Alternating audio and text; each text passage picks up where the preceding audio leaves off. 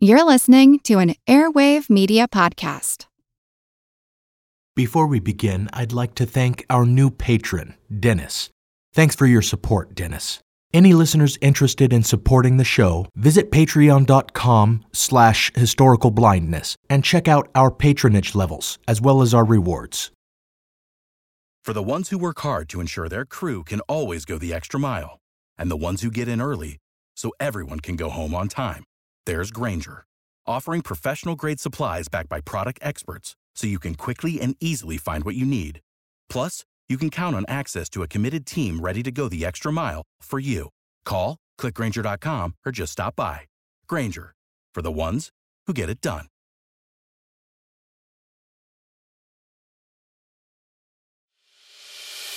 As a longtime foreign correspondent, I've worked in lots of places, but nowhere as important to the world as China. I'm Jane Perlez, former Beijing bureau chief for the New York Times.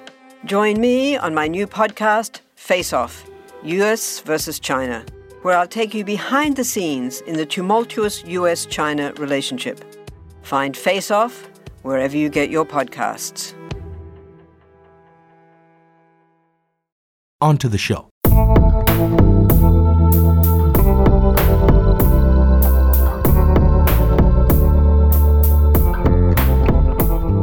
Welcome to Historical Blindness, the Odd Past podcast. I'm Nathaniel Lloyd, and this is a Blind Spot episode, a complimentary piece to episode 11, The Trial of Levi Weeks for the Murder of Elma Sands. In that episode, I told the story of the trial of the century at the dawn of the 1800s, a murder mystery with Alexander Hamilton and Aaron Burr at its heart, defending an innocent man against awful calumnies. Despite winning their client an acquittal that the public generally praised as justice, a myth has arisen around the trial suggesting that Burr and Hamilton set a guilty man free, a legend helped by the fictional account of the Quakeress boarding house keeper's wife, Mrs. Ring, confronting the men before the courthouse to curse them for their part in freeing the murderer of her cousin Elma Sands. This is an apocryphal tale produced by a relative of the Rings in a novel years later, but it has done much to shape the memory of the event, and when one considers the subsequent hardships and tragedies suffered by the supposedly cursed men, the tale certainly gives one pause. The troubles of Aaron Burr in particular grew and compounded over the next decade until he was dealt his most grievous blow. This is the story of that misfortune, the loss of Theodosia Burr Alston.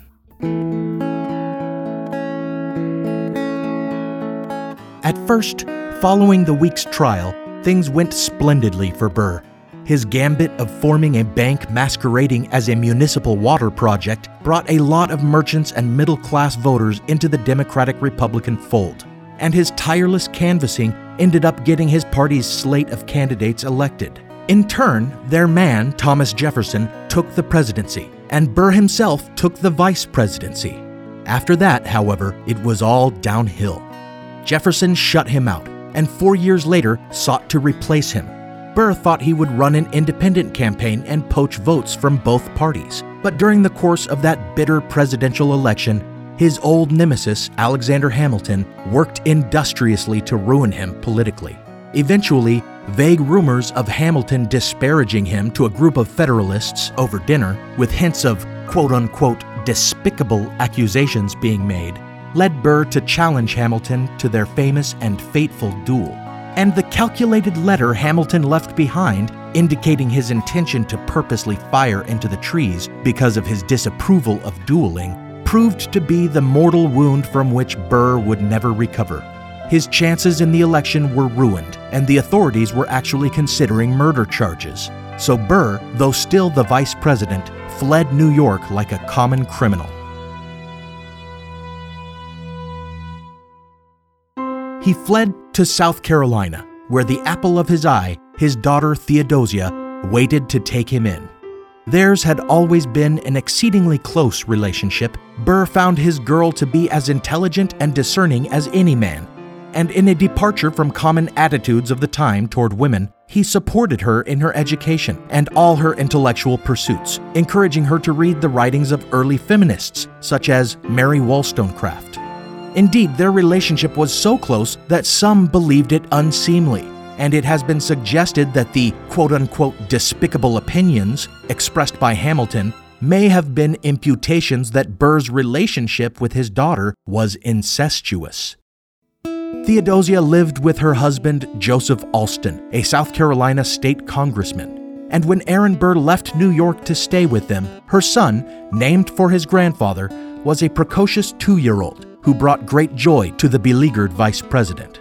When the charges against him had been dropped and his term of office ended, Burr went westward.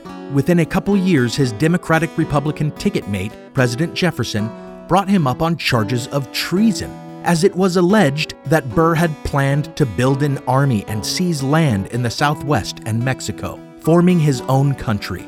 The truth of these charges, however, is debatable, and the whole affair would perhaps require its own episode to do it justice. Suffice it to say that while Burr beat the charges, with Theodosia at his side supporting him through the entire affair, his reputation would never recover, and thereafter he chose to live in exile and poverty in Paris. While abroad, he had Theodosia act on his behalf in all matters, and Aaron Burr would not return until 1812, when he finally came back to New York to resume his practice of the law. But fortune was not through with Burr. That year, while his son-in-law was running for governor of South Carolina, his grandson died of a malarial fever. In great despair, with her health suffering from the grief and stress, Theodosia boarded a pilot boat-built schooner called the Patriot, a former privateer that had stowed its guns below decks for this journey, making herself vulnerable to attack. On this vessel, Theodosia set sail for New York to seek the comfort of her father. Burr came to the waterfront to meet her upon her arrival, but her ship did not appear at the expected time. Day after day, he paced the docks, and night after night, he wrote increasingly desperate letters, corresponding with the equally distraught Joseph Alston. Eventually, Alston, who won the governorship, had to accept that his wife had been lost at sea, and in his grief, he grew ill and died himself. Aaron Burr would live almost another quarter of a century after Theodosia's disappearance. And if one believed that a curse really had been placed on him after the week's trial, one cannot really imagine it heaping more calamity and heartbreak on him than this. For the remainder of his life, he was forced to hear and contemplate many theories as to what befell his poor, grieving daughter. Without the ones like you, who work tirelessly to keep things running, everything would suddenly stop. Hospitals, factories, schools, and power plants, they all depend on you. No matter the weather, emergency, or time of day, you're the ones who get it done. At Grainger, we're here for you with professional-grade industrial supplies. Count on real-time product availability and fast delivery. Call, click Grainger.com, or just stop by. Grainger, for the ones who get it done. History isn't black and white, yet too often it's presented as such. Grey History: The French Revolution is a long-form history podcast dedicated to exploring the ambiguities and nuances of the past. By contrasting both the experiences of contemporaries and the conclusions of historians, Grey History dives into the detail and unpacks one of the most important and disputed events in human history. From a revolution based on hope and liberty to its descent into the infamous Reign of Terror, there's plenty to discuss and plenty of grey to explore. One can't understand the modern world without understanding the French Revolution. So if you're looking for your next long-form, binge-worthy history podcast, one recommended by universities and loved by enthusiasts, then check out Grey History: The French Revolution today, or simply search for the French Revolution.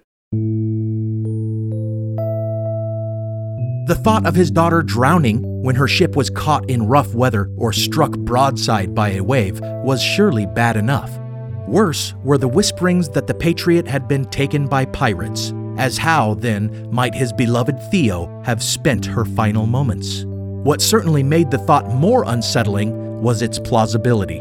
Burr had been told that along the coast of North Carolina there lurked bands of scavengers called wreckers or bankers. because they preyed upon the wrecks of ships that foundered on the sandbanks, especially near Nag's Head and Kitty Hawk. When no ships obliged them by running aground, they lured them to their doom by tying a lantern around the neck of an old nag, which bobbing light resembled the light of an anchored ship, and fooled passing vessels into thinking it a safe anchorage. When they wrecked upon the bank, these wreckers salvaged what they could and murdered the passengers. This must have been a private horror that Aaron Burr lived with every day for the rest of his time on Earth. The thought of his daughter being dragged from the hulk of the wrecked Patriot and murdered, if she were lucky, before she could be defiled. And these nightmares were surely only cemented when the confessions began. In 1820, a newspaper article claimed that 2 pirates who had recently been hanged for their crimes admitted to having been crewmen on the Patriot, led a mutiny, and killed everyone aboard. And in 1833, just a few years before Burr finally succumbed to death, another newspaper reported that a man in Mobile, Alabama, made a deathbed confession to his physician that he had been among the pirates who had destroyed the Patriot. According to this report, when all the men aboard had been dealt with, only Theodosia remained, proud and brave in facing her doom. As she had not resisted them, the pirates did not wish to harm her, but as it had to be done, they drew lots, and this dying pirate in Mobile had been the one chosen to take her life. Thinking it a mercy, he set a loose plank half over the edge of the vessel, and Theodosia, refusing a blindfold, walked courageously into the sea.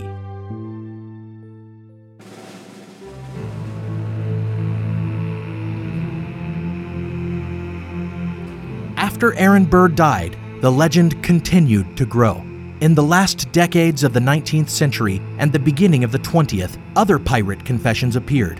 In 1874, a Texas paper published a letter by someone claiming to have been a pirate aboard the brig that took the Patriot. In his story, Theodosia attacked the captain with a bottle and was subdued. After dying during the ship's subsequent voyage to Galveston Bay, she was buried on Galveston Island. Thereafter, yet another deathbed admission, this time by one Benjamin F. Burdick in a poorhouse in Michigan, became a prominent element of the legend. His story followed the Mobile confession closely, but this time we get a lot more dramatic details.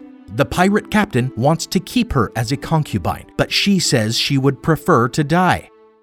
Giving her some time to think about her decision, she retires to her cabin and re-emerges, dressed in white, clutching a Bible to her chest. She kneels, prays, and walks the plank, but before plunging into the icy waters, she turns, lifts the scriptures, and cries out, "Vengeance is mine, saith the Lord, I will repay." Burdick's details supposedly match the truth well enough to credit the tale, except that he got her name wrong, calling her Odessa Burr Alston, a discrepancy that some say makes his story rather more credible. However, the bigger issue with this late addition to the legend is that it appears to confirm a version of the story told in an 1872 novel by Charles Gayarre, as Burdick claimed his pirate captain was none other than Dominique You, the pirate that took the Patriot in Gayarre's fictional account. And this version of the tale does not alone strain credulity, for others have cropped up that are equally hard to credit. One asserts that it is she who lies interred in Alexandria, Virginia, in a grave marked for a quote-unquote female stranger who died there in 1816 of some illness while under the watchful eye of an Englishman posing as her husband. Another claims that the pirate Dominique You spared her, and she was thereafter taken captive by Jean-Claude Lafitte and proved instrumental in convincing the pirate to help American forces win the Battle of New Orleans. And yet another suggested she had survived the passage to Galveston Bay, kept as a sex slave by her captors, but was abandoned when the pirate ship was scuttled during a hurricane. There, a Karankawan Indian found her, naked and chained to the deck. He took her to wife, but she soon passed away, leaving him with a locket engraved with her name, a piece of evidence that has, of course, not been preserved for the historical record. One piece of possible evidence that we do have is the so-called Nag's Head portrait. In 1869, one Dr. Poole happened to notice a remarkable portrait in the home of a resident of Nag's Head, North Carolina. When he inquired about it, she explained that many years earlier, her first husband had been among the notorious wreckers of that coastal area and happened upon a scuttled pilot boat. Like a ghost ship, there was no one aboard, though a table was set for a meal. Believing the ship had been taken by pirates and everyone aboard forced to walk the plank, they began their salvage. And imagine their surprise when they discovered a cabin full of silken women's clothing and a grand portrait. Dr. Poole, believing the portrait to be of Theodosia, began corresponding with various scions of the Burr family. And eventually, a distant cousin of Theodosia's was interested enough to make the trip. Upon seeing the portrait, she was certain it was Theodosia because of a striking resemblance to her own sister. For Aaron Burr's part, he claimed that he never believed any of the pirate stories. Quote, "My daughter is dead," he insisted. "No prison on earth could keep Theodosia from me if she were alive," end quote. But can the rest of us make claims to such certainty in this case? What do we really know, beyond the fact that she was lost, plucked out of the pageant of history, and hidden from the sight of the world, her fate a blind spot in the past?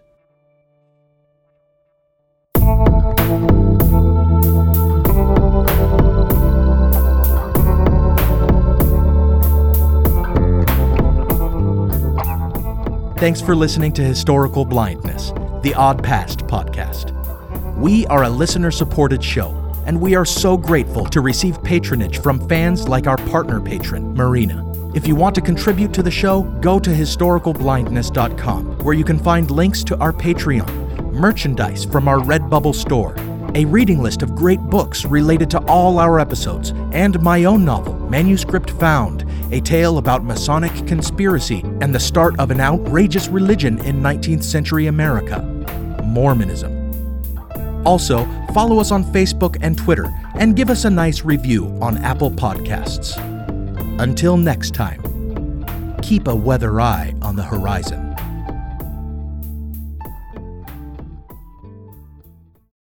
Without the ones like you, who work tirelessly to keep things running, everything would suddenly stop. Hospitals, factories, schools, and power plants, they all depend on you. No matter the weather, emergency, or time of day, you're the ones who get it done. At Grainger, we're here for you with professional-grade industrial supplies. Count on real-time product availability and fast delivery. Call, click Grainger.com, or just stop by. Grainger, for the ones who get it done.